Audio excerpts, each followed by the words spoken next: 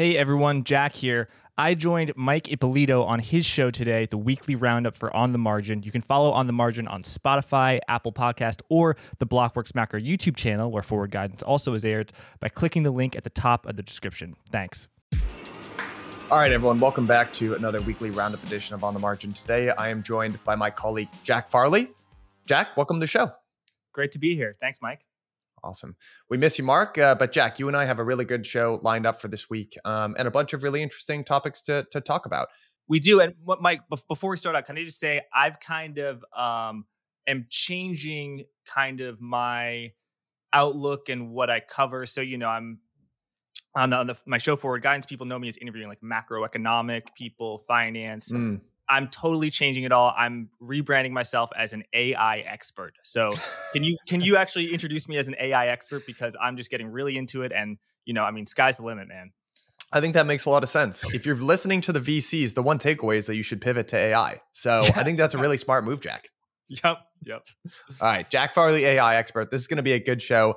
I actually want to start this conversation this week in the realm of Bitcoin because it's actually been a very big week in terms of institutional movement in Bitcoin, which is a sentence that I haven't said probably in the last 18 months. So this week has been characterized by a slew of filings for a spot Bitcoin ETF. So the first one that happened at the tail end of last week was from BlackRock. And that really surprised a lot of folks. BlackRock is obviously one of the largest, I think it is the largest asset manager in the world at $9 trillion of AUM. Their record of ETF approvals by the SEC is 575 to 1. I like those odds, Jack. I don't know about you. If I was a betting man, I would definitely like that. And post BlackRock, we've sort of seen a slew of new spot ETF filings, notably from Invesco, which is one of the largest ETF issuers in the world at $1.4 trillion of AUM. WisdomTree, which has filed ETF applications in the past at $90.7 billion of AUM. And then Bitwise, which is sort of the crypto native index offerer. Really, really love the folks over at Bitwise.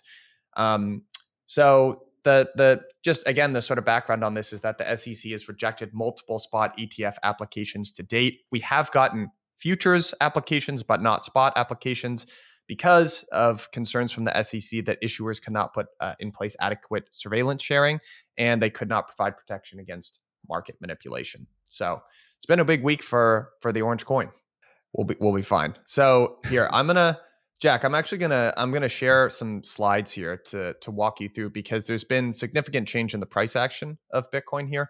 And one chart that I want to draw people's attention to is something called Bitcoin dominance. So Bitcoin dominance is a measure of the percentage of overall crypto market cap that Bitcoin represents. So what we're looking at is a chart going all the way to pre-2015 here. And there are sort of two things to know about Bitcoin dominance. There is a secular trend to pick up on in terms of Bitcoin dominance, and then there's more of a cyclical trend. So the overall trend, the secular long-term trend of Bitcoin dominance is to go down. So obviously for a period of time, Bitcoin is one of the oldest and still the largest by market cap cryptocurrencies out there. So especially pre-2017, 2018, you remember that little cycle. It was really the only thing that you could buy, sell, hold, trade.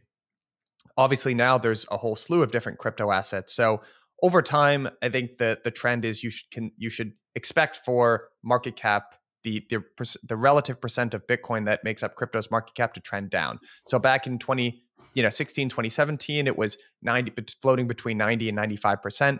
Today it's at about 51%, but that's up quite a bit. The other thing to understand about Bitcoin dominance as an indicator is there's something cyclical that happens. So in general, at the very peak of these sort of mini cycles that crypto goes on, that is when Bitcoin dominance is at its lowest. And then when the bear market sort of resumes, the Bitcoin dominance makes a comeback. The other thing to understand as well that might look a little funny looking at this chart is that Bitcoin dominance was going up through 2020 to 2021. And you might say, Jack, that, hold on a second, Mike, you just said that Bitcoin dominance goes down during bull markets. That is true, but it goes down during the extreme peak frothiness of bull markets. What it does is after there's been a gigantic sort of leverage washout bear market, Bitcoin tends to be the first asset that gets a bid. The price appreciation in Bitcoin tends to get bid up as market makers they want to take more risk outside of just Bitcoin. Some of those flows then move into altcoins. That creates the speculative mania blow off top, and then we sort of wash, rinse, repeat. So the idea here being we start to see Bitcoin dominance trend up since about the beginning of 2023, which tends to be indicative that the worst is behind us and we're recovering. And sort of the news about Bitcoin ETFs filings from BlackRock and Invesco and WisdomTree and Bitwise, that all sorts to point to the same thing. Right. The way I think about it is kind of like Apple, the stock, computer company, if you've heard of it. In March of 2020, or in April of 2020, let's say, leading the charge out from the huge panic that was March 2020 were the mega cap tech stocks, Apple, Facebook, as it was then known, Google. Mm. And those really led the charge for stocks higher. The smaller cap names, the riskier names, higher beta names, some of them were a little shaky on their legs, even though the bull market had already started. It wasn't until the market had asserted itself and investors felt a little more confident in the end of 2020. Maybe the recession is over, and actually there's trillions of dollars floating around, and people are interested in buying stocks, and they'll really buy anything. That is when the electric vehicle companies that were started by people with a checkered past, let's say, those started rallying really hard. So it's those higher beta names that lead in the tail end of the bear market, and that's when we saw sort of the SPAC boom in 2021. When the Cathie Wood ETF, ARKK, owned some of those very high beta names that led the way in the tail end of the bull market, and they're the last ones to surge, but they surge a ton, and they're the first ones to crash. And that's when a bull market turns into a bear market.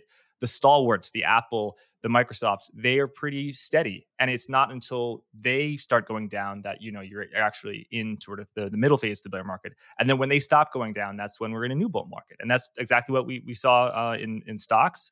And I think it sounds like it works exactly the same way in crypto. I'm going to take a guess that during the end of a bear market, when it gets really ugly, Bitcoin outperforms all of these more speculative currencies and crypto assets, and but then it leads the way into a new bull market. So I don't know. I mean, I really haven't been following this at all, but it seems like a pretty big deal. I mean, how much is Bitcoin up? How much are we up? Yeah, so let's just take a look at the price action over the course of the last week, and exactly that relationship that you described as sort of the stalwart blue chips sort of leading the way. It's the same thing in crypto as well, with Bitcoin sort of representing or being a substitute for Apple here. I think if you look at this chart just over the last 5 days, 20%. It sort of illustrates exactly what I'm talking about here. So we've got the price of Bitcoin, Ethereum, and Solana. So these are three of the largest by market cap and sort of the stalwart layer ones in terms of crypto. And you can kind of see exactly what I just described. So the blue line here, which is Bitcoin, you can clearly see it leading the charge, and it's outperforming Ethereum and Solana. That is the sign of, in crypto historically, that's been the sign of a healthy rally, as opposed to less healthy rallies when you have not necessarily Ethereum, but some of the less proven and tested layer ones, or sort of the apps, or sort of risky projects leading the way. That's indicative that it's an extremely risk on market, and more often than not, that's being driven by leverage. So the fact that we're looking at a very healthy market response to the news of the spot filing for from BlackRock and all these other issuers, I would just say that's a very good thing. You kind of want to own Bitcoin at the beginnings and the ends of bull markets, so not necessarily so much in the middle. So the other context here is that, and you've seen this in the price of Coinbase and these very public enforcement actions that the SEC is taking against Binance US, CZ himself, BAM Trading, and then Coinbase, of course, is that there's sort of been a wall of worry forming in terms of the regulatory climate for crypto in the United States. The only crypto at this point that has not ever been accused of being a security by the SEC is Bitcoin itself. So what the market seems to be interpreting from the filing of BlackRock's spot ETF is not necessarily that this is guaranteed, but that BlackRock is very serious. They don't fuff around with this sort of thing. And if they're filing for a spot Bitcoin ETF, it means they're pretty sure internally that they're going to get that application. So I think this is what you're sort of starting to see is there was an idiosyncratic break to the downside in terms of crypto overall. It's just been an absolutely brutal market for the last 12 months, even much worse than what's going on in the Nasdaq or the S&P. And I think you're starting to just see a little bit of mean reversion here. Right. Yeah. BlackRock, they tend to not shoot blanks. And even though to me, the difference between a futures ETF and a spot ETF, even though my personal preference is it's going to trade the exact same way, who cares?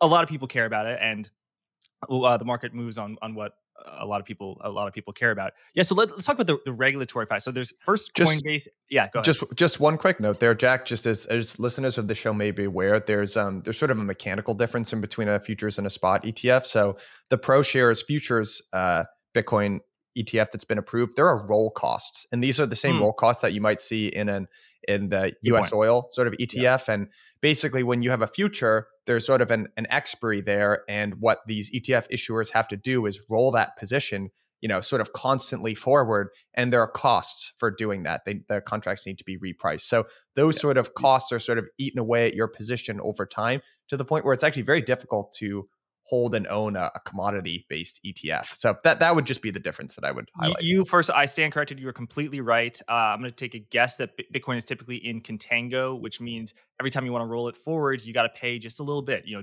and you get chiseled away. And the ultimate example of this is look up UVXY, which owns short-term VIX futures, not an actual commodity. It's kind of more of an Yeah. idea. But it's super upward sloping, and it's existed since probably like 2010 or something, and it's literally down 99.99999%, basically 100%. You lost all your money. Yeah. So I completely agree, and yeah, that's a great point. Oh, but okay, so on the crypto regulation field, okay, so the Binance news came out at the same week as the Coinbase news, Mhm. and they're both troublesome and alarming, but I feel like people group them together, and they're really not. Because that news is really, really bad, and Coinbase is just kind of the SEC is asserting itself. But I mean, I heard on another podcast someone who's a giant crypto bear, Mhm. say actually that they thought it might actually could be good for Coinbase and crypto because once the fee, it's $50 million, $500 million, it's a bitter pill. But once the Coinbase has to pay a fine, it kind of gets legitimized. Whereas Binance is, I mean, a totally different story. Yeah, I would say it sort of is.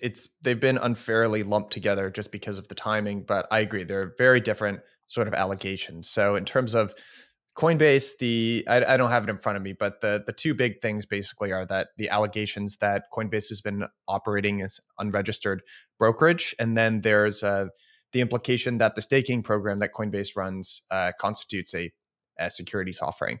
On the Binance side of things, it's definitely much more serious. Everything from commingling of customer accounts, similar to an FTX type situation, to Cheng CZ, the head of Binance, owning, there are market makers that are controlled by CZ that trade against customers, all sorts of different types of things. So definitely one is much more serious than the other, and it's sort of reflective of the different strategies that both Coinbase and Binance have taken. And Binance is sort of the cowboy, and they are basically don't abide by almost any regulation, and they're the way they've domiciled themselves on a global basis is definitely tricky and a little bit new and probably a bit riskier. It allows them to take more risk in terms of their product strategy. So there's very little coins or tokens that they don't list, which is very good for volume. They also have an enormous amount of volumes that comes from their derivatives offerings, whereas Coinbase has tried to do everything blue chip and by the book and be based out of the US. The advantage there being, as this regulation has gotten written, I think Coinbase thought that they were going to have a seat at the table. So far, that has proven to not be as good of a strategy. But the silver linings here is that, if we get a good outcome from the perspective of crypto and frankly, investor protections as well, then Coinbase might wind up with a relatively minor fine. They end up getting legitimized, where is whatever ends up happening with Binance is more hobbling. And sort of the precedent that exists in crypto here is you could look at an exchange called BitMEX. And at one point they were extremely dominant in the perps market, which is a type of derivative. I think their founder, Arthur Hayes, there were three founders, and they actually had criminal charges pressed. I think it ended up being all right, but the exchange never really recovered in terms of volume. I think Arthur Hayes actually has enjoyed a few of my interviews with Felix Ulof. So Nice. I can say that's a nice thing about him, He writes some great macro posts. I love his stuff. little Yeah. long, but I definitely like his stuff. They're great. Yeah. All right, should we move on to why have things been rallying? Mike, you interview people, I interview people, and as you and I know, everyone is always right. If people make a prediction about we're headed for a recession or inflation's coming way down, depression, Fed could never raise rates, every prediction is right, Hmm. But in all seriousness, it's a lot easier to diagnose maybe and look back with the benefit of hindsight. Why has the stock market performed so well or performed so badly or inflation has fallen down rather than, reverse engineer it and use reasons to make predictions about a future that is inherently unknowable. So I think a question I'd like to explore is why have we been rallying so hard? I mean, it's not just crypto. The Nasdaq's up, I think over 30% this year. S&P up, well over 10% this year, and things are really on a tear. And I think it's important to explore why. So I just did an interview with Michael Howell, so I've got a few Yeah. thoughts I can share on that. Yeah, please do. He's great in terms of the liquidity picture, and I got to give him credit. I think he was on forward guidance or maybe forward marginal guidance or at some point back in October calling for a bull market. And he's Yeah. been at least through today. So we're talking at the end of June. He's been largely right about that. Yes, and I especially value that because when people talk about liquidity, it's so often coincident. Like if we're right now, everything has gone up, people say, "Oh, liquidity is rampant," and if things have gone down, they say, "Why have things gone down?" Because there's no liquidity. It's kind of like a self fulfilling prophecy. But Michael's track record, over the past 2 years, which is when I started following him, has been exemplary, predicting the bear market and predicting the sort of new bull market. Oh, I can't believe I said it. Or the vigorous rally we've had over the past eight or so months. Okay, Mhm. so first of all, the debt ceiling caused the U.S. Treasury to not issue Treasury bills, and that prevented money that would normally not be in the financial system because it had to fund the US Treasury, just could stay in the financial system. So that enhanced liquidity. Second, the Fed's rolling off its balance sheet via quantitative tightening, the opposite of quantitative easing. That was very slow because mortgage backed securities prepaid. It's a little wonky, or excuse me, they're not prepaying. So the duration of these mortgage backed securities is extending. So the Fed's balance sheet isn't going down by as much as some had anticipated. Let's see. Another money is coming out of the Fed's reverse repo facility, which is kind of an inert deposit of money, where once it's in there, it's kind of locked up. And then so I think those four reasons. The fifth is that bond volatility itself has fallen, and stock market volatility has fallen. It's just a kind of self fulfilling prophecy within markets when things go up and you just grind higher. Implied realized volatility is lower, so implied volatility in the future is lower, and that gives market participants the ability to take on larger positions.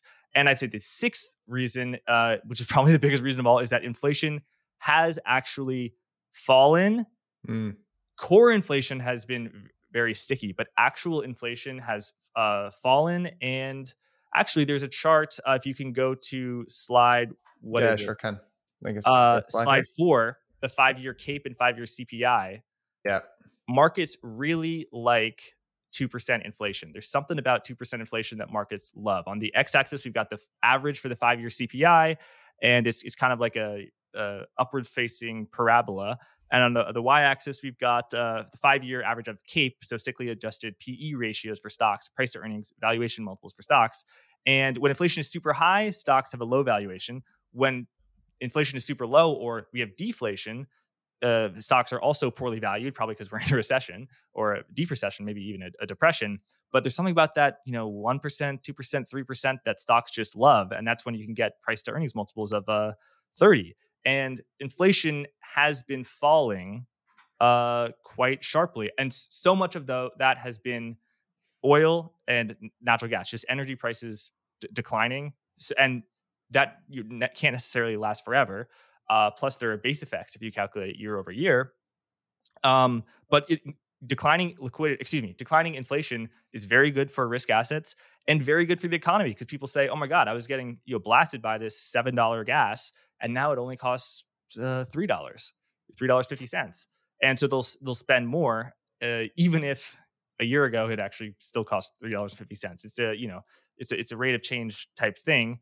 So that I think I threw out like 6 reasons why. So at least a few of them I think should reasonably be accurate to cover why the economy has been resilient, and risk assets have done well. And that's another thing. The economy has been resilient. Like recession calls that I've been witnessing and been present to for over the past year, it hasn't happened. You could make the case two things. Number one, the recession is just going to be moved out, so now it could be into 2024 recession, which is crazy because people were talking about 2022. Joseph Wang, of course, the Fed guy, he said recession in 2024, and he's never thought about recession. So even Joseph is getting a little worried now. And that's the sort of bear case. The second case is the optimistic case, is that the recession already happened last year in 2022, and that blue skies ahead. That's kind of Michael Howell's view. Hey everyone, we'll get back to the show in a minute, but just wanted to let you know that we've got our permissionless conference coming up. This is the one that we do with Bankless. It is the biggest and best conference in DeFi. It's going to be in Austin, Texas this year, September 11th through the 13th. If you've been in crypto for a while, you know that bear market conferences are the best conferences because those are the ones that all the alpha's at. This year, we've got a phenomenal lineup of speakers, and the topics that we're covering are insane. We're going to be talking about ZK Tech, roll-ups, account abstraction, MEV, app change, the whole suite of stuff. I cannot wait myself. So, because you're a listener of this podcast, you're also going to get a discount. Type in PODS20 and you're going to get 20% off your ticket. Click the link at the bottom of this episode and go get it now because prices go up every 2 weeks. Yeah, I have a lot of questions there. So one thing that I'd be curious to sort of get your take on is I've sort of had this, and this came up as well in my recording this week with George Goncalves, who is the head of macro strategy at MUFG. So I heard that. One explanation, right? There's the liquidity, and we know at this point, right, that liquidity sort of drives all. So I basically listen to everything that I can get my hands on that Michael produces and records. I know your episode just dropped this morning, so I haven't had the chance to listen to it yet.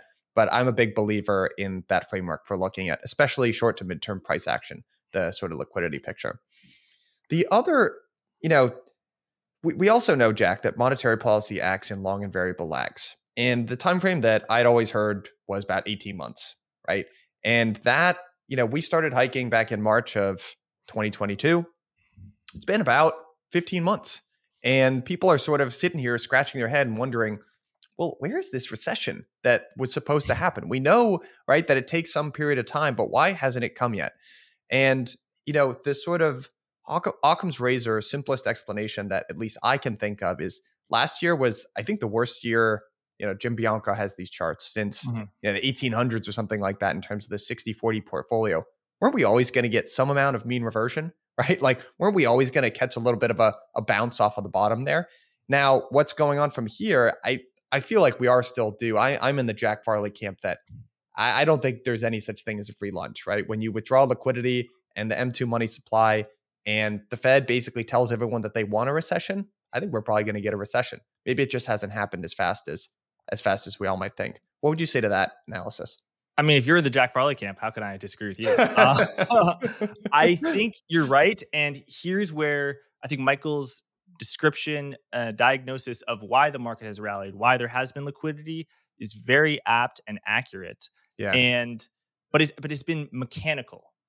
It's been all of these facilities that are way over my head and super complicated and, way over the head of many people who, whose job it is to understand this stuff. Frankly, it's just so complicated.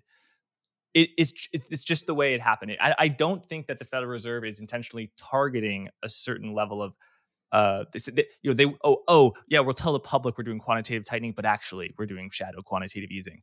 Michael kind of thinks that they are, Michael Howell, and he thinks that they're targeting a certain level of bank reserves, just over $3 trillion, that the level of bank reserves in the US actually dipped below it during the UK gilt crisis, and that since then the Fed has had its hand on the till, and I'm sure they've been observing it and tracking it. But these facilities that the Fed has set up, like the reverse repo facility, or the discount window, which was used a lot, and the new BTFP program used a lot in March, April, and June, May of this year for Silicon Valley. It's up to the banks to take up how much lending they want. If JP Morgan wanted to borrow $100 billion tomorrow via the discount window, it could. It just wouldn't make sense because they have an excess of cash, and their cost of funding is close to zero, and that discount window funding would cost 5%. So, when people put money in or out of the reverse repo facility, it's not. I don't think it's really the Federal Reserve quote doing it. It's just the facility's just there, and the debt ceiling, falling bond volatility, so many factors. I think the Fed ultimately has no control over, maybe with the exception of bond volatility because it does control rates. But I think that for liquidity to continue to increase, the Federal Reserve will have to do something overt. It will have to say, oh, we're actually going to stop quantitative tightening, or actually we're going to start resuming quantitative easing. I'm with Daniel DiMartino Booth that is just not on the table anytime soon, unless things get really, really, really bad. And I also think this is related to the topic of, is the Fed done hiking? I think Jay Powell made it quite clear that the answer is no. And now the market is pricing in for the Fed meeting in July, close to an 80% chance that they do hike. So the upper range will be 5.5%. The Bank of England today just raised interest rates by 50 basis points, 0.5%. And the market is pricing that like sterling overnight rates get to above 6%, I think by the end of the year. So higher for longer. And I don't think that is good for risk assets. And I think liquidity probably will decline. Now, you had the world's foremost liquidity expert disagrees with me. So it's like, who are you going to believe, me or the expert? But that's just the way I'm thinking about it. You know what? I think I was just looking here at my bookshelf, and there's this book called The Three Body Problem that I really love. And what it reminds me of, Jack, is the idea behind the three body problem is actually a sort of a spatial physics problem that was described a little while ago by some famous mathematician, where, if you have two bodies of with a known mass and sort of gravitational pull, you can understand based on a given period of time, based on how much they weigh and their acceleration, et cetera, where those two bodies are going to be relative to each other after a period of time. If you introduce a third body, you would think, if you know all of the factors, again, of how much they weigh and the acceleration, et cetera, you should be able to, after those three bodies interact with each other over a period of time, know exactly where they all are relative to each other. Turns out you cannot do that. It's actually very, very difficult. And when I think about liquidity, there are three things that I think about. There's the reverse repo facility, there's the Fed balance sheet, and then there's the TGA. And somehow these things together, I feel like you should just be able to tell what the liquidity picture is going to be. These are known relationships relative to one another. And yet for some reason, to me, they produce this weird third body problem sort of outcome when it comes to liquidity, where it's just very difficult to measure at any given point what liquidity is going to do. And maybe ultimately liquidity is sort of what it needs to be based on political needs. And I've told you this before. My favorite episode that you've done of all the great episodes that you've recorded over the last 6 months was the interview with Sir Paul Tucker. Oh. And Sir Paul Tucker also went on a Grant Williams show, which I highly recommend people listen to. But he sort of described this political brinksmanship that sometimes happens in between monetary policymakers and fiscal policymakers, where let's say there's some sort of big event, like a COVID style event that happens and monetary and fiscal policymakers meet. And they say, hey, we've got to do something about this. It will be better if we work in tandem as opposed to working separately. Okay, everyone meets in a room. They say, hey, I'm going to do this. Maybe I'm going to cut rates. And, the government, the fiscal policy side of the aisle, they say, I'm going to spend money. We're going to increase deficit spending for a little bit. Okay. Then everyone leaves the room. Then there's a little bit of a game theory that goes on where, you as the monetary policymaker, you're like, I want to hold up my end of the bargain here. Your political advisors tell you should not do that. You absolutely shouldn't. XYZ risks, you're not taking into account XYZ, and you say, okay, well, what if I didn't fulfill my side of the argument? What would end up happening? The other guy who is also in this agreement would have to do more, right? Because if you don't fulfill your side of the bargain, then fiscal or monetary is going to have to do much more to get to the same result, and you're going to be totally fine. And I feel like that's a pretty good lens to look at. Like you and I get on here and we talk about the Fed very often, right? What's fiscal doing? What is fiscal doing? Because we're talking about Jerome Powell channeling his inner Volcker, getting up there, raising rates to, by the way, a historically normal range for interest rates. And fiscal is still running $2 trillion a year deficits. So that I feel like is an underdiscussed part of what's going on, because that also, I think, contributes to liquidity, is how much the government wants to spend. Completely agree with you. I think fiscal matters so much. When the government borrows money, it's a government deficit, and a government deficit is the private surplus. Whatever the government, is debt. That's what the private sector is getting kind of Mm. for free. And I'm putting that in quotes. Uh, Ultimately, I would think that demand the if the U.S. government borrows so much money, the supply would cause interest rates to rise, bond yields to rise, because it would have demand. I think that's the model for every single country that's not doesn't have the global reserve currency, which the U.S. dollar does have, and then the Federal Reserve can step in to buy that debt as well. I think China, it's not that they haven't been dumping treasuries, but their uh, treasury holdings have been somewhat declining. I think over the past 10 years, and that happened while the Fed was doing a huge amount of quantitative easing. So, I think if the Federal Reserve does not come to the rescue and buy these treasuries, and the economy is still very strong, so growth and inflation are still high, and particularly inflation is high, I can see bond yields rising more, and that would increase the fiscal expense. Now, the demand for treasuries is just so massive that there will be a bid, and it could be even lower. I mean, people who've been predicting high treasury yields since 2008 great financial crisis. The prediction has not worked at all up until like about a year ago. Um, but yeah, fiscal has been huge, no doubt. Yeah, yeah, I agree. Speaking of maybe less on the fiscal side, but more of Jerome. Jerome's had a couple of, or Chair Powell, I should say, has had a couple of Senate meetings this week. First name basis. Yeah. Sorry, that was very, very familiar. I apologize, No. Chair Powell, if you're listening here. But I know you actually tuned into some of those, so I'd love to sort of get your high level take on what those hearings have yielded. I mean, he's made it pretty clear at least one more hike, and probably two. He's talked a lot about forthcoming bank regulations that are going to be coming, but the proposal there's not even a final draft of the proposal yet that would maybe increase capital requirements for large banks. And a lot of Congress people are asking, what about the small banks? He said, don't worry about it, but they still are worried about it. But yeah, I mean, it's funny. The last time he was in Congress was a day or two before, I think literally one day before Silicon Valley Bank failed. So the timing is strange. Yeah, no, not exactly great. I mean, I think that's what we've been talking about here. I mean, the Fed wants to be data dependent. I think the pause was actually a pretty savvy tactical move to give themselves a little bit more time. It seems like although core PCE has been particularly sticky and has not trended down the amount that they've wanted, they've given themselves a couple of months of reprieve to hope that it continues to trend down, and then they can be data dependent and and not risk breaking the system with more aggressive hikes. So yeah, I think about one more hike sounds right.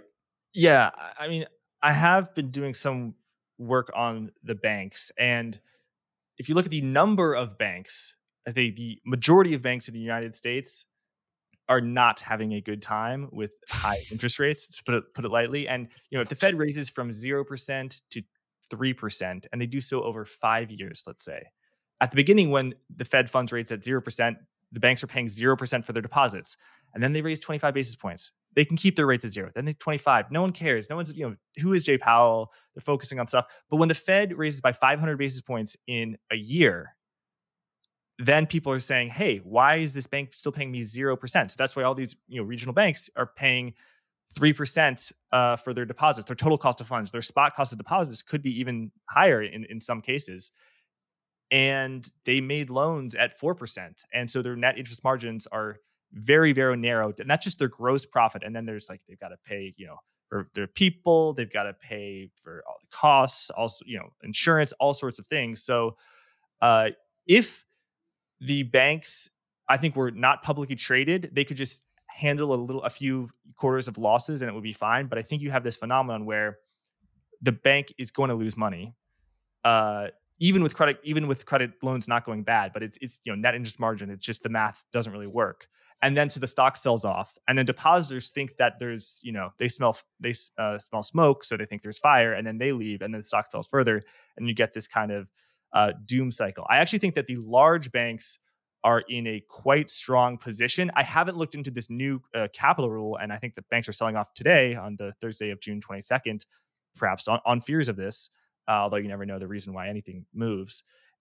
But they are in a quite strong place, and they could lend much more if they wanted to. I also, I don't want to say no, but I have a strong inclination that regional banks are pulling back lending quite strongly. And I don't know whether large banks will be there to fill in the gap. During the Great Financial Crisis, large banks withdrew lending so much, and regional banks actually, I think, lent more, and they tried to fill in the gap, but they couldn't, and that's why lending really contracted, and that lasted for a long time.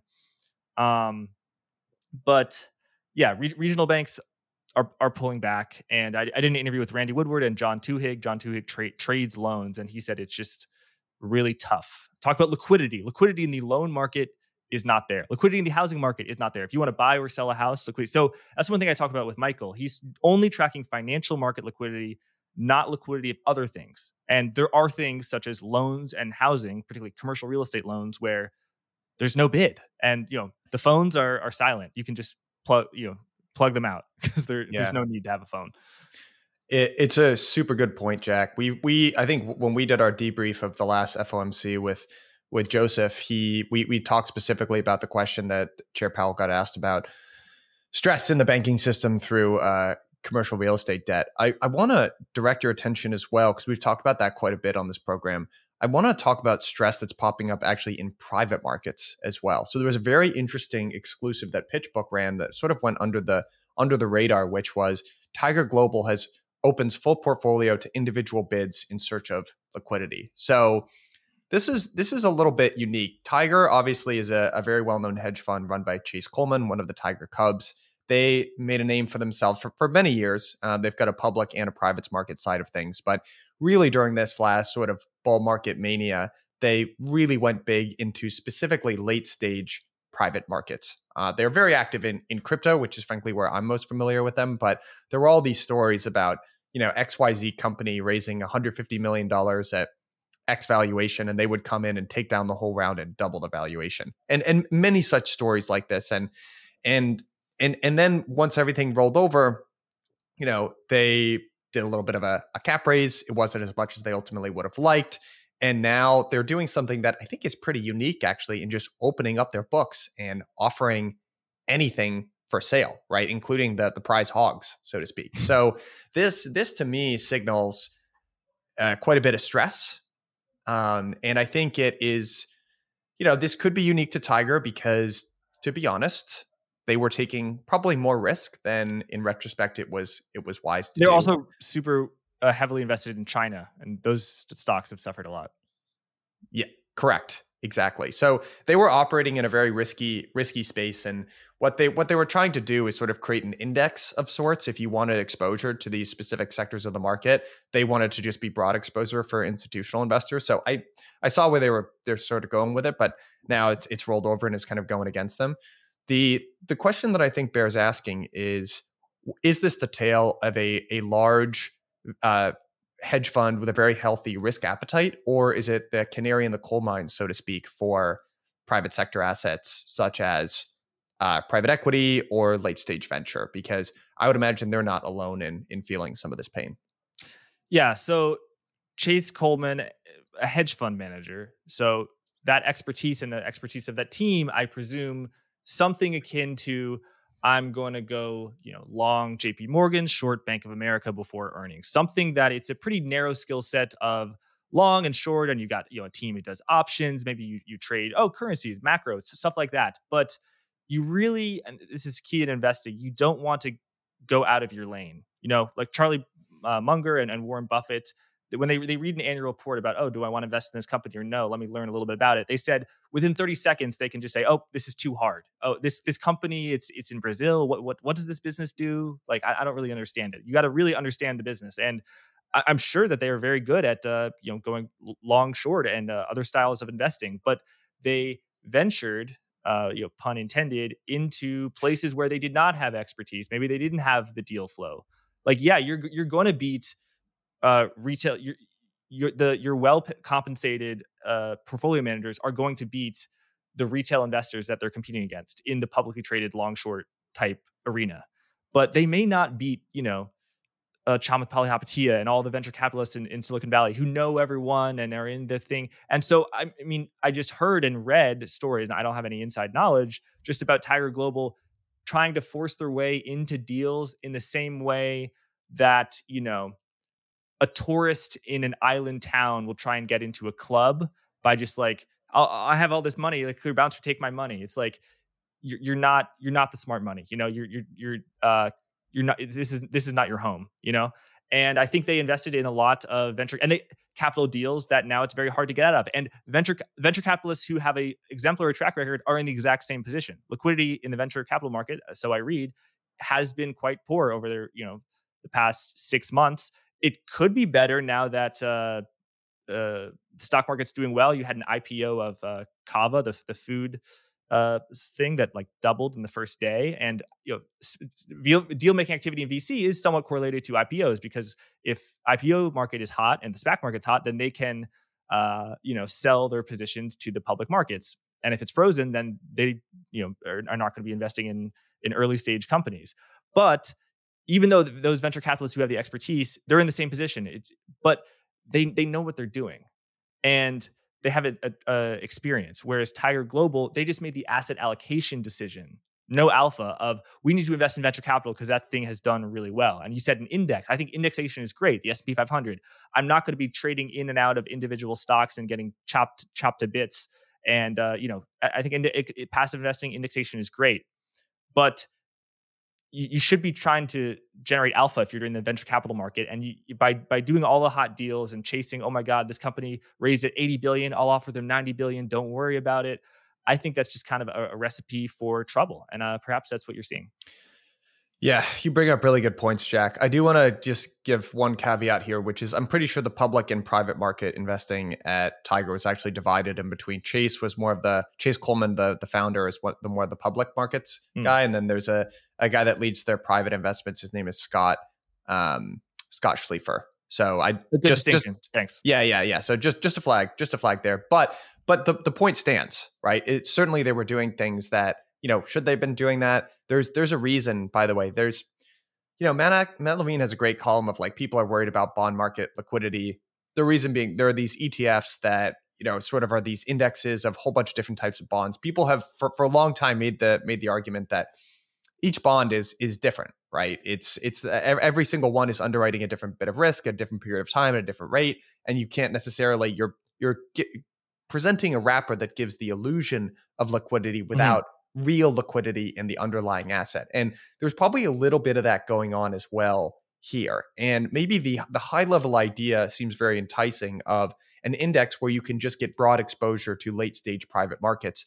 But the truth is, despite them being relatively advanced, these are still risky startup companies. And maybe the idea of an index is fundamentally at odds with the state of private market companies. It just can't necessarily be done super easily. But the last component to this is this might have been a tale of I want to not talk about any specific firm here, but definitely people got way over their skis in one of the frothiest bits of the market, which was late stage private. Another stress that you're also starting to see at another sort of storied private investor is Sequoia. So Sequoia's there were a couple things that I thought were pretty interesting. There was their heritage vehicle, which allowed investors to carry over from private markets, which, to your point, Jack, is really where Sequoia specialized and built many, generational businesses. And they sort of ventured into the more public side of things, which was maybe a sign that they were getting into unfamiliar territory or ground that they weren't as familiar with. And now they've obviously broken up, and there's going to be 3 different funds. There's going to be Sequoia based out of the US, and then there's going to be a China and an India fund as well. So sort of cracks forming across even some of the most blue chip private investors out there, I think. Yeah, and the message is just stay in your lane. You can't be an expert in everything. You can't have alpha in anything. In everything. It's hard to have alpha in a tiny niche of the market. But if you try and have alpha in everything and get in every deal and do all sorts of trade every asset class, all sorts of strategies, you're likely going to be mediocre in all of them, if not bad. Yeah. So you're saying just keep a healthy dose of humility, Jack? Stay in your lane? Come on. What is it? Give us some actionable advice here. Well, if you have an edge, and if you're actually doing your homework and you're many hours a day, you're pouring through the filings, you're looking at doing all this research, you're doing back tests, you're doing all sorts of stuff, and you think you're doing it, better, more efficiently, better research than the other professionals, and you think you have an edge, then go for gold. I mean, there folks sitting outside this room on the Blockworks crypto research team who, I think they do have a chance of beating the market when it comes to crypto. But like, I wouldn't, I'm not going to get involved in any sort of very niche, micro cap coin that I'm gonna get my face ripped off. I'm gonna stick to my knitting. Crypto is not my expertise. Yeah, I would completely agree there, Jack. All right, last story that I want to end on here with you is I want to actually take us across the pond here to our fellow citizens in the United Kingdom, where inflation has been an absolute beast of a problem. I've got some charts here to view. So to be totally clear, no matter where you sort of fall on the inflation is transitory sort of side of things, obviously it's still a problem over in the US, but it's far worse in the UK. And what we're seeing here, I've got a chart here of CPI inflation in the UK, the Euro area, and the US. And you can see in the US, it's obviously the lowest. The Euro area is higher, but UK, we're still printing 8 some odd %, right, of inflation, and that is a very large problem. So the yields of gilts have responded commensurately. And if you remember back, I believe it was November of 21, was it, that there was that strain in the gilt market, and we saw we had our mini budget plan, which saw the prime minister end up getting kicked out in one of the shortest reigns ever. And now it looks like yields are spiking right back up. This is the 2-year government bond yield, and it is really ripping because traders are betting that the Bank of England is going to hike rates to 6% this year. So, what do you make of all this, Jack? This is some turmoil, to say the least. Well, on just the point about humility, they're very smart people, investors, people have been trading bonds for decades, who said in Europe, interest rates will remain at zero for the rest of our lifetime. And they drew a trend line and said, if anything, yields have to become even more negative in Europe. I mean, now looks like interest rates in the United Kingdom will be at 6%, not 1%, 2%, but 6%. So it just goes to say, even if you are smart and haven't done your homework, you can always be wrong, and you can even be disastrously wrong, as many were in this case. What was I going to say? So I don't really track the UK economy with a great amount of specifics, but I'll just say that chart which you flashed up of the year, that's year over year, I believe, headline inflation. So it includes the fact that the price of oil and natural gas has plummeted. First it skyrocketed, and then it plummeted. It plummeted from very, very high levels to only, quote, high levels. But I just looked up the month over month core inflation rate, and in January it was 1.2% month over month. February 0.9%. 1.3%, 0.8%. Actually, I'm sorry, that was starting in February. So excluding January, I mean, it's core inflation is running at an annualized rate month over month of more like 9, 10, 11%. I'm not calculating exactly, but that fall in that people who are watching the video saw is due to the year over year effects that, the May CPI reading in the UK for 2023 is comparing it to May 2022, when the price of oil was like $130 or $120. Mm-hmm. So a lot of that is base effects, the year-over-year effect, and then the falling price of energy. So yeah, inflation in the UK is a big problem.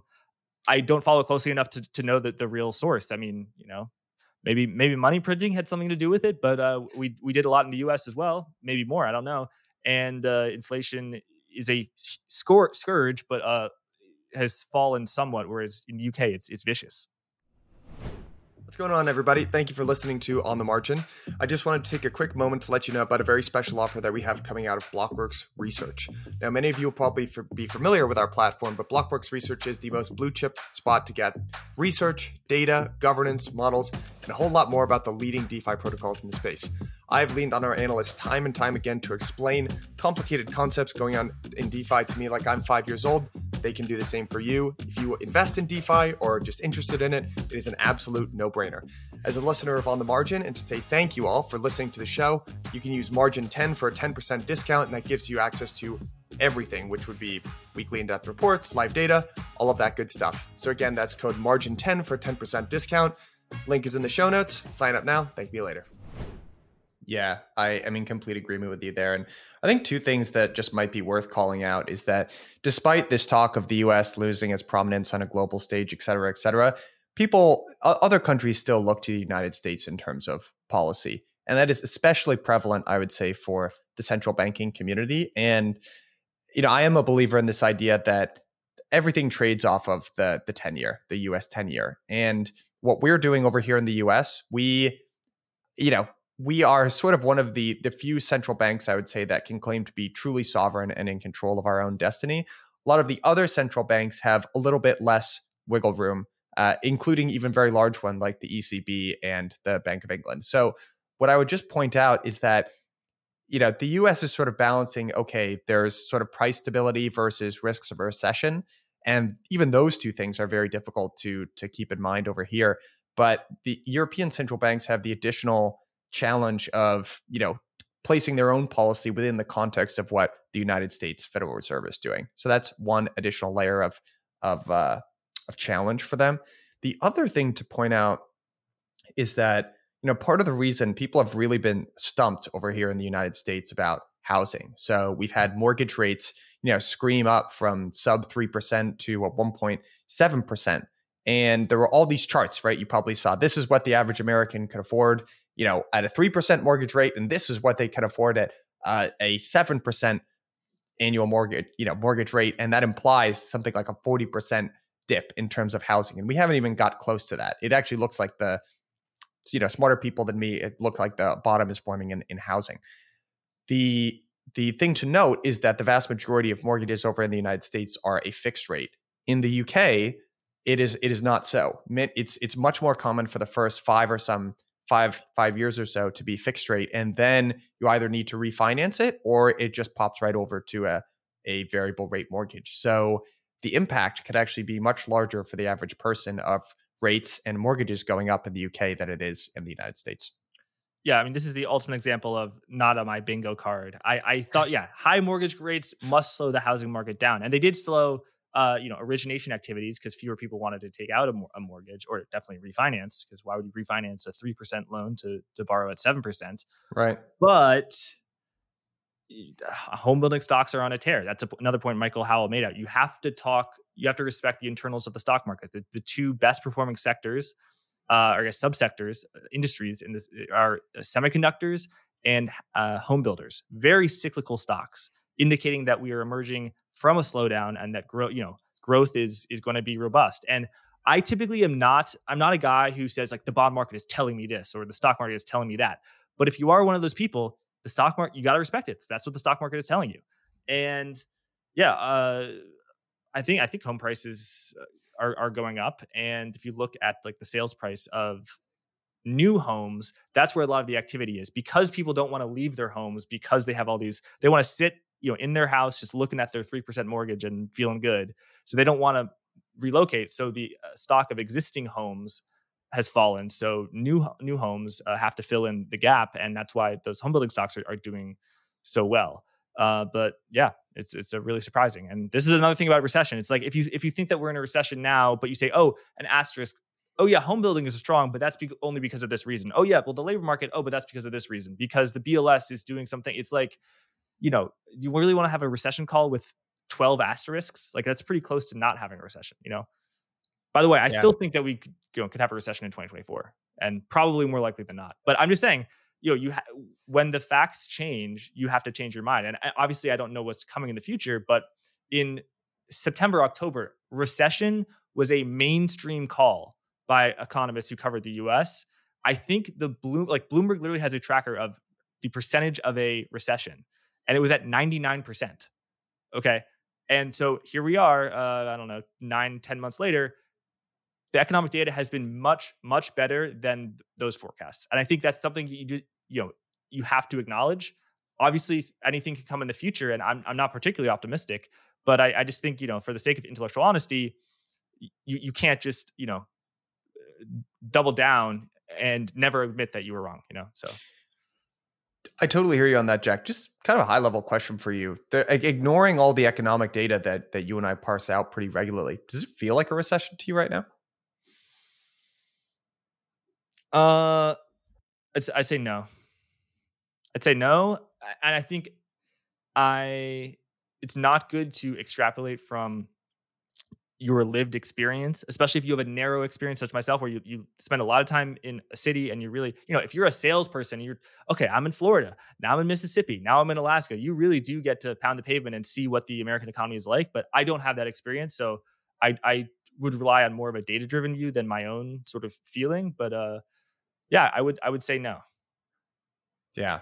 I think it's a little tough in this particular moment in time. You obviously extrapolate your own experience to some degree.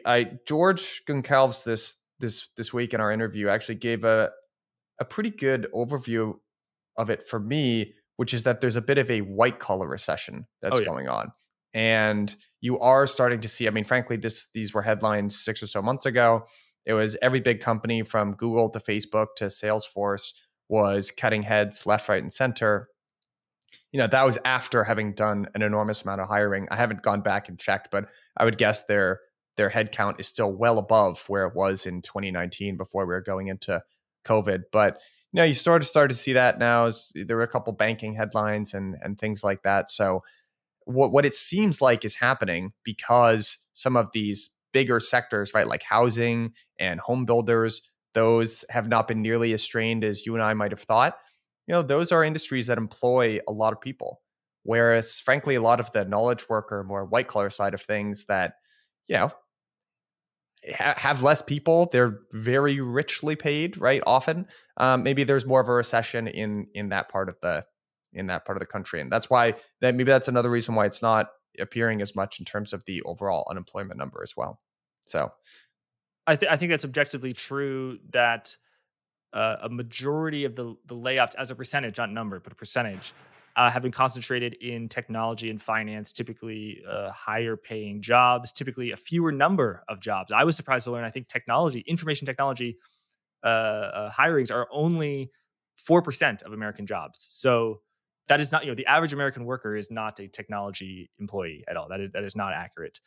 yeah. And I think government has been strong, so it's not a huge bull case when like the biggest employer growth in employment has been the government. But home building, manufacturing, many industries have been strong that employ far more people, service workers, and I think home building that has been robust, but it may stop a little bit, particularly on the multifamily side. But again, it takes so long for this to work through the system. I mean, like I did an interview with Dan McNamara, a credit investor who's very bearish on commercial real estate. He's basically like the Big Short, but for commercial real estate and office. So he's short all these commercial mortgage-backed securities. And if you listen to that interview, you can get pretty scared, and it sounds like a disaster. And he think it is, but it's a really slow moving train. If it's a train wreck, it's a slow moving train wreck, and it could take 1 to 2 years for all this stuff to go through the pipeline. So folks getting all bared up, 9 months ago, they're a little too early. And in the investment game, being early is the same thing as being wrong. Yeah, I would tend to agree with you there, Jack. It's the truth is it often is a little bit more nuanced than we'd all like to. It doesn't make for as good of media, right? It makes for better media to just stand up and say, this is absolutely happening. But oftentimes it takes a little bit longer, and it's a little bit more nuanced in terms of, we're dealing with a very large, very complicated system in the form of the economy. Very difficult to predict these things. And I feel like companies doing dumb deals, that was something in 2021 and 2022. And I'll give you an example, like, Netflix paying a gazillion dollars to Harry and Meghan, the Duke and Duchess of Sussex, to do like 12 episodes of a podcast or something. Like they're cutting back. Those are the first things that get cut. Is like the dumb sort of exposures. I don't know. I just saw that in the headline, and I was thinking. As a podcaster myself, I couldn't help but observe that. Like 12 episodes. Yeah. You're not a podcaster. You do 12 episodes. Yeah, I'm in complete agreement with you there, Jack. So, and that those sorts of decisions, maybe we'll call it questionable ROI to say the least. I mean, you could do that across every spectrum of management and field of business or whatever over the course of the last, however many 10 years. I think one of the realities that's, so if you trace it back to sort of this misalignment in between fiscal and monetary, then you say, well, monetary's been overactive because fiscal hasn't done necessarily enough, or they're not spending on the right type of thing. God knows they're spending a lot of money. Then what the decision has basically been to blow a bubble in assets. That has led to a bunch of capital misallocation that has not rewarded good risk management. And that is you're so right. Yeah. It just hasn't rewarded risk management. If you are a more cautious type of person, chances are over the last 10 years, you've been, I think that sometimes unfairly gets construed as wanting to see the world burn. I think the more charitable way of describing it is people inherently want there to be consequences for actions. And really in the last 10 years, there haven't been. And I'll give a perfect example of Uber. I'm a little biased as having recently read this book. I think it was called Super Pumped, which had a somewhat negative view. But as a company, you should be profitable. You should make enough money to pay your employees in excess at the bare minimum, unless you're starting, if you're starting, or if you have a bad quarter, everyone has a bad year, it's cyclical, stuff like that. But I mean, a company like Uber that was structurally unprofitable, and that, more over a decade since its founding, I don't think it ever turned a net income profit. EBITDA, of course, everything. But in terms of real non-fake numbers, I don't think it's ever made money. And I mean, that was just juiced to the gills by venture capital money. And it's saying, oh my God, if you can grow at 50%, that's perfect. We'll give you all the money. You can burn as much money. And it's just, they've burned so much investor money. And I think even more bad consequences, investors can burn their money, whatever, it's fine. But it has negative consequences against the taxi companies that actually had to pay for costs that weren't internalized because Uber, had this $60 billion war chest. And, I mean, Silicon Valley, like, there's so many great technologies that have come out of Silicon Valley, but I'm just like, where are the great IPOs of the past 5 years? Let alone have they done something good for society, but I'm just talking about investor returns. I mean, their product, there's scene in Mad Men when the guy was like, I don't like their product. And just like, you got to be putting out some better products. I feel like one of the challenges that I would say comes from technology is, ideally, if I was a government and I was trying to think about what is the best outcome for the majority of people, you would sort of want outcomes where the returns have a relatively even distribution, not perfectly even, right? The people that take risk and manage others and harness social capital and real capital, and to generate returns, you'd want some outsized returns to accrue there. But generally, you wouldn't want it so that, to use hyperbole, a company that was spun up and managed by one person could accrue $1 trillion worth of value, right? You wouldn't think that would be, because so many people would not be served by that outcome. One of the challenges of technology is it does have this winner take all dynamic that, value can be created, but it accrues so unevenly. Like if you look at, to the counterpoint to what you just mentioned would be, if you look at the S&P 500, the largest companies, they're like all tech companies now. And if you look at for every Uber that exists, there's a Facebook now that thing just spits off cash. Same thing with Apple, same thing with a lot of these companies that are unprofitable for a period of time. I think the thing that is more challenging, and this is only going to get worse in the era of crypto and AI, is these aren't job creators, Jack. Many of these, and I read the Mark Andreessen thing. I get it. I don't want to be a Luddite. I know that these technologies tend to create new jobs. I don't actually know. 20 years into the internet, I would actually argue that that's not true. I do not think that the internet has created more jobs than it has probably destroyed. And that doesn't have to be a bad thing, but we have to have an answer for it as a society. Otherwise, you're going to get a bunch of unemployed, disenfranchised people that are not happy. And that's not a good outcome either. I'm with you. Yeah. Yeah. All right, partner. I think that's all the time we have on that positive note. Jack, I think we can leave it. Actually, just to say one thing that is exciting. You often, I think if I had to put my finger on the general sentiment and mood of people out there, not as happy as people have been in the past, I would say. I don't think I'm reaching too far to say that. I do think there is a lot of opportunity, especially if you're a young person, in the workforce. Like, there is so much cool stuff going on, and I don't know. Despite sometimes I feel like the stuff that talk about on the show is skewed a little bit negative, I think there's so much to be optimistic and positive about at the same time. So I want to leave it. Completely agree. I also say, I'm joking that I said I rebranded myself as an AI expert. I mean, there's so many people on Twitter who are just like, I'm an AI expert. Here's 10 things that you need to do so you don't get. And I feel like the narrative has gotten ahead of itself, but I feel like in investing, it actually hasn't. Like, you aren't seeing deals you haven't seen an AI SPAC deal. You've actually seen an announced one. So I think the AI is moving past its early stages and it's moving into its middle phase. So I still think there are a few more innings left in that AI thing. And I'm not even saying that is a market call. It is not a view of the fundamentals on whether it can improve all this, and make things more efficient. It could have some legs. It'll have legs. I actually, Jason, my other co-founder, he is a very early adopter of technology, always on like the newest thing, has to get the newest.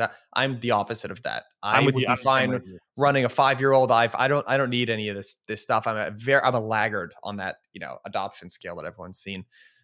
I use ChatGPT quite a bit. I actually use it in favor of Google oftentimes. If I'm, other than like just, hey, what showtime is this, or where is this thing, that I'll still Google. But if I'm like, how does this work? I will go to ChatGPT first now. And that's one small piece of data, like a slight anecdote. There are factual problems with it, but it produces more useful results for me than Google often. And now sometimes when I Google stuff, I'm like, it's just SEO BS. Yeah, this isn't even useful. And I don't feel like that with AI. Yes, so I don't use ChatGPT, so I really am unqualified to talk to. But I've seen folks say that it really tells you what you want. Like, if you asked, why is On the Margin a better podcast than Forward Guidance, it would say because of blah blah blah blah blah. It would give all these valid reasons. If you ask the reverse question, it would give you all these reasons, and it would if you say why are Republicans better than Democrats? Why are Democrats better than Republicans? It will tell you the answer that they want you to hear. And that raises ethical questions that are beyond the scope of our conversation for sure. But should we leave it there? Yeah, let's leave it there. Jack, this has been a fun one, my friend. Mark, we missed you this week. See you soon, buddy. Thanks, Mike. And looking forward to next time you're on, Mark.